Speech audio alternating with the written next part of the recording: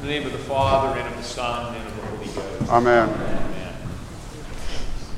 I've been talking the past few weeks about Christian faith as an experience that is explained by our doctrine. My point has been that experience comes before doctrine in the Christian life. The experience of God comes before the doctrine that explains the experience.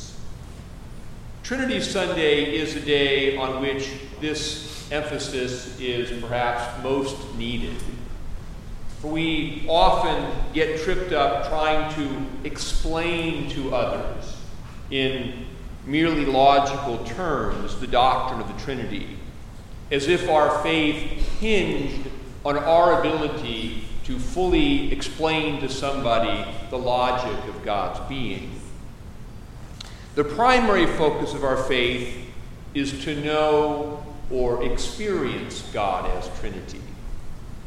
Trinitarian doctrine is merely the explanation of the Church's Trinitarian experience. We can see the experience of God as Trinity throughout the Bible. We see it in the creation. God created the world through His Word by speaking. Later we know the Word became flesh, but here is God and His Word. And in the creation, the Spirit of God moved over the face of the waters. So we see this experiential reality that the Father created through His Word by the Spirit. We see this experience of Trinity in redemption. The Father redeems the world by sending His Son, the Word who is made flesh. And then the Father communicates that experience of Himself through His Son by means of the Spirit, which was poured out upon us on Pentecost last week.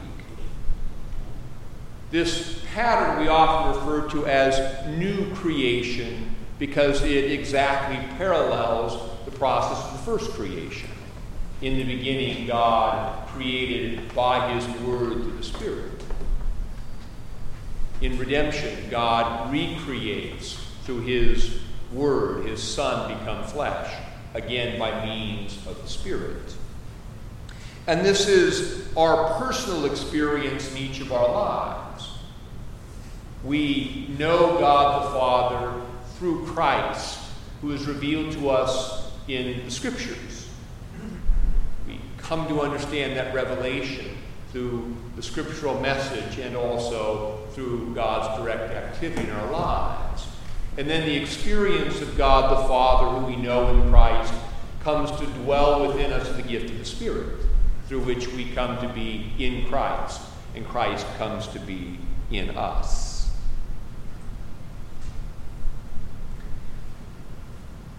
This emphasis on experience is highlighted by the Trinity Sunday lessons, which teach us that we can only see or experience the revelation of the Father through the Son by means of the Holy Spirit. In the Gospel, Nicodemus came to Jesus to have a kind of intellectual discussion about Jesus' ministry. And Jesus said to him in response, "Unless a man is born again, he cannot enter into the kingdom of God." He elaborates this point to the mystified Nicodemus by saying, "Unless a man is born again of water and the Spirit, he cannot enter into the kingdom of God." That is, Nicodemus, unless you are brought into this experience of God the Father through the Son and the Spirit, you have no idea what I'm talking about.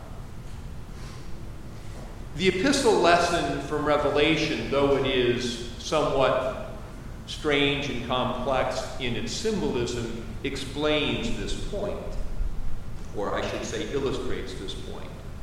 St. John saw a door in heaven, and a voice said to him, "Come up here." And immediately John was in the Spirit in heaven. That is to say, John was able to go through the door into the presence of God in heaven only through the Spirit. Except a man who is born again of water and the Spirit, he cannot enter into the kingdom of God. John's experience is that of the whole church. We ascend through the Spirit in worship. As we lift up our hearts, we go through the door into heaven, and we are able to see what John saw, if we have eyes of faith illuminated by the Spirit to see it. John's vision of living creatures is simply a portrayal of a cherubim that are also illustrated on our stained glass window, because God dwells between the cherubim. John sees a vision of God as he's always understood to be in the Old Testament. Without the Spirit, we cannot see and experience the reality of God's presence and salvation. This is why it's not really a very good idea to bring the uninitiated and the uninstructed into the Eucharist. They will be mystified, like Nicodemus. For unless one is born again, he cannot see the kingdom of God. This point was made by our morning prayer lesson last Wednesday from 1 Corinthians chapter 2. St. Paul writes, quote, "No one knows the things of God except the Spirit of God.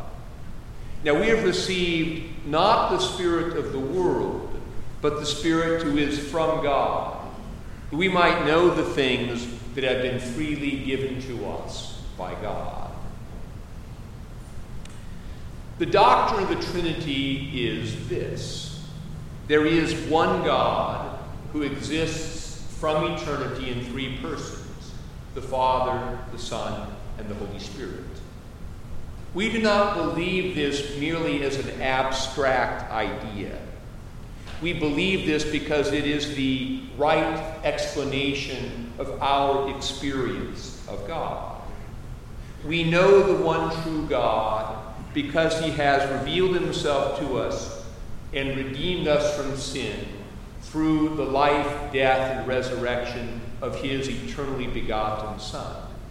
And he has saved us from sin and raised us to new life through the gift of the life-giving Spirit. Understanding a doctrine is not the same as knowing God. We can know and experience that which we do not fully comprehend. We can't fully understand God because God can't fit into our heads. What we're given in the Christian life is the privilege of entering more and more into experience of God through the life of prayer. Chesterton once contrasted the poet with the logician. He said the poet attempts to get his head into the heavens. The logician attempts to get the heavens into his head, and his head splits.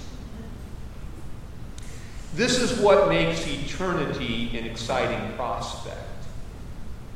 Often the world to come has been portrayed as a life of sitting on clouds playing harps. This is caricature. In truth, we believe that our current ever-expanding universe is a sign of the limitless grandeur and mystery of God. This means that there will be much, much more to discover, explore, and know when we are no longer limited by time and space. For we know God, but God and the love of God surpass our knowledge.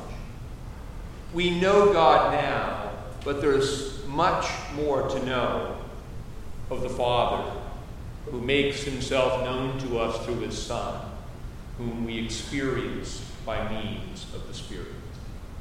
In the name of the Father, and of the Son, and of the Holy Ghost. Amen.